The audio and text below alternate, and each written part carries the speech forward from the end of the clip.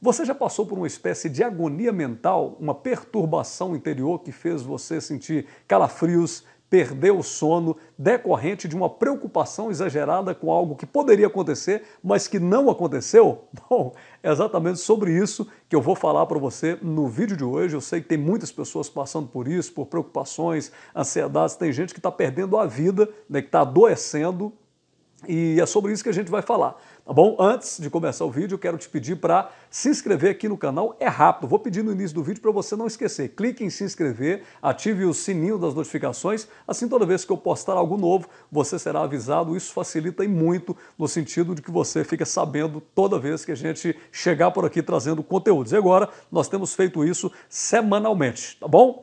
Olha só, aqui nesse canal eu tenho feito muitos comentários sobre livros, autores, teorias que possam ser aplicadas no cotidiano, que possam melhorar a vida das pessoas. Eu tenho selecionado assuntos aqui que são aqueles assuntos assim, que a pessoa assiste e na sequência ela diz, bom, isso pode ser útil para mim, para a vida, isso pode ser útil para que eu aplique hoje, né? Isso pode ser útil no meu trabalho, no meu relacionamento. Eu tenho selecionado essas teorias.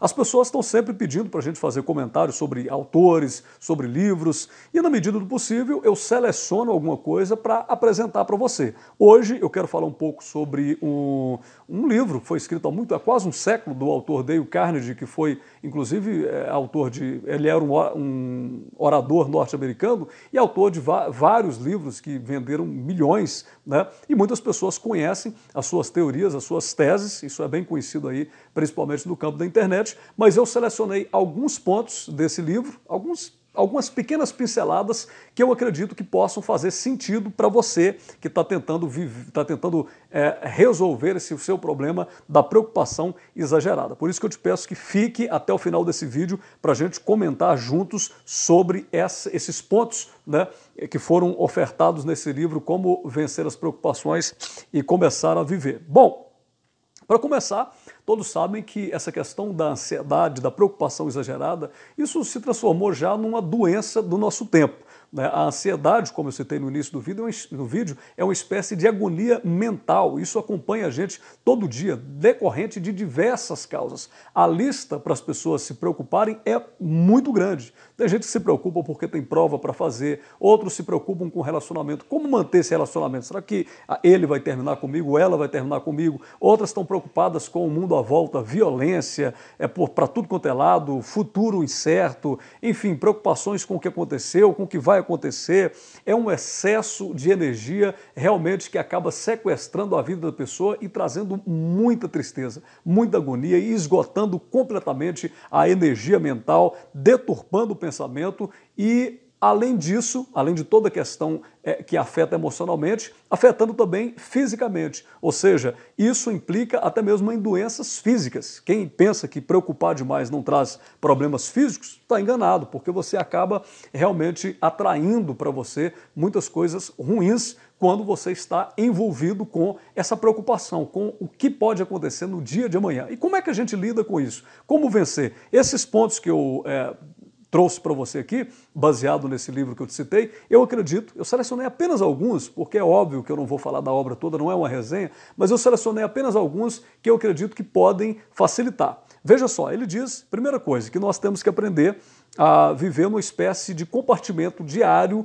hermeticamente fechado. Está citando aqui um exemplo de um navio no qual o capitão da ponte de comando acionava um botão e havia um ruído de máquinas, imediatamente várias partes do navio eram isoladas num instante umas das outras. Elas eram isoladas em compartimentos hermeticamente fechados. Com isso, o autor pega esse exemplo para mostrar que a gente tem que encarar a questão da vida e dos problemas da mesma forma. Como assim? Ora, o nosso principal objetivo é lidar com um problema de cada vez, com um dia de cada vez.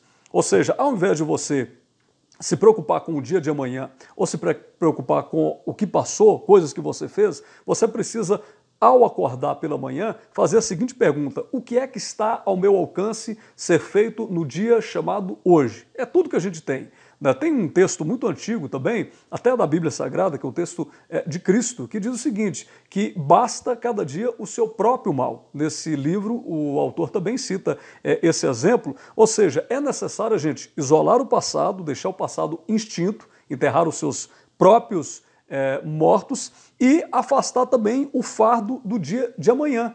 Porque uma coisa é você se preparar para o dia de amanhã, é claro que você tem que se preparar, fazer cursos, estudar e tudo mais. Outra coisa é você gastar a sua energia com algo que não está sobre o seu domínio. O dia de amanhã não está sob o seu domínio. E por mais que você se preocupe, você não vai atingir, você não vai alterar absolutamente nada no dia de amanhã. Vou te dar um exemplo. Se você tem alguns cheques para cobrir amanhã, na semana que vai se iniciar, o que você pode fazer? Se você passar hoje o dia todo preocupado num quarto escuro, batendo a sua cabeça na parede, chorando, se lamentando, depois passar a noite toda acordado, o que vai acontecer amanhã? Seu cheque vai voltar do mesmo jeito. O dinheiro não apareceu, o milagre não aconteceu.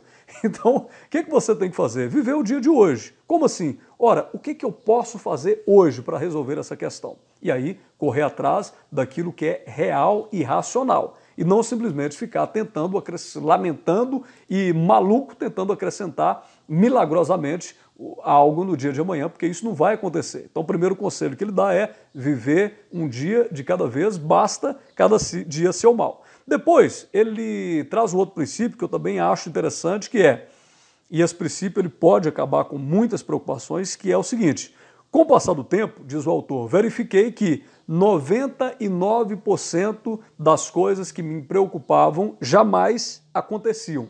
Ele nos ensina a viver e a trazer como princípio as leis das probabilidades, ou a lei da probabilidade.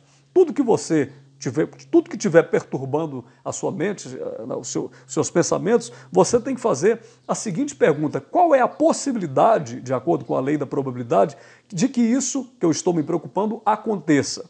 Eu vou te dar um exemplo aqui, ele também cita. Se você está preocupado com um raio que vai cair na sua cabeça, ora, qual que é a possibilidade disso acontecer? No lugar que você mora, na cidade que você mora, né? Quantas vezes um raio caiu na cabeça de alguém? Claro que você pode citar, caiu uma vez. Então, mas veja isso aí, você tem quantos anos de idade? 40, 50, 20? Em tantos anos, quantas vezes isso aconteceu do seu lado? Certamente você vai perceber que a estatística, a probabilidade foi muito pequena. Então, por que você vai perder o seu sono com algo que tem uma grande possibilidade, ou a maior possibilidade é de que não aconteça? O raio pode cair? Pode, mas a possibilidade maior é de que não caia. Quantos mil habitantes tem a cidade que você está morando hoje? Quantos raios caíram na cabeça das pessoas que ali moram? Então, ele nos pede para analisar as leis da probabilidade. Você vai andar de avião?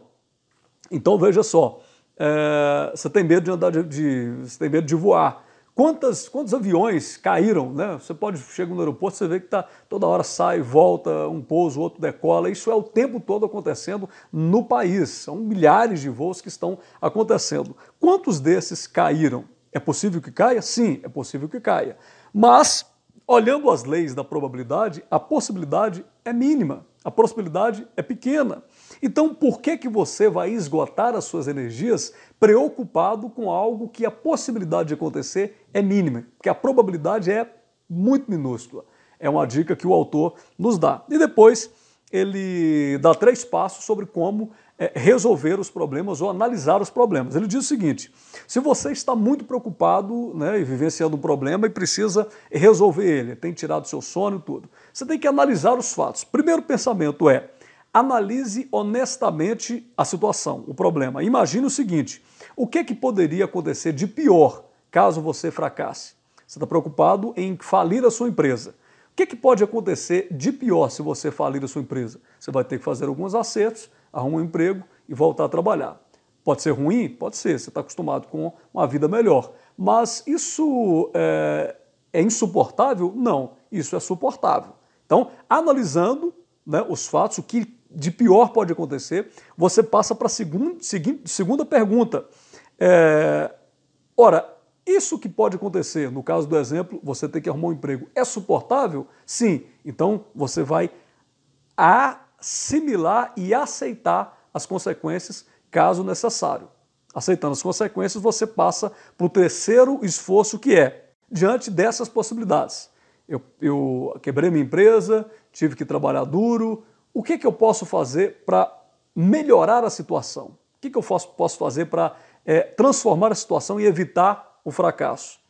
Você analisando essas três coisas, certamente isso vai facilitar você pensar com mais clareza. Então, o primeiro passo é analise honestamente a situação, o que de pior pode te acontecer. O segundo passo, aceite o que de pior pode te acontecer. E o terceiro passo é, bom, diante do que me restou, o que eu posso fazer para melhorar, para tirar proveito, para aprender, para tirar conteúdo e para crescer diante disso. Então, são algumas maneiras de você encarar e lidar com a preocupação.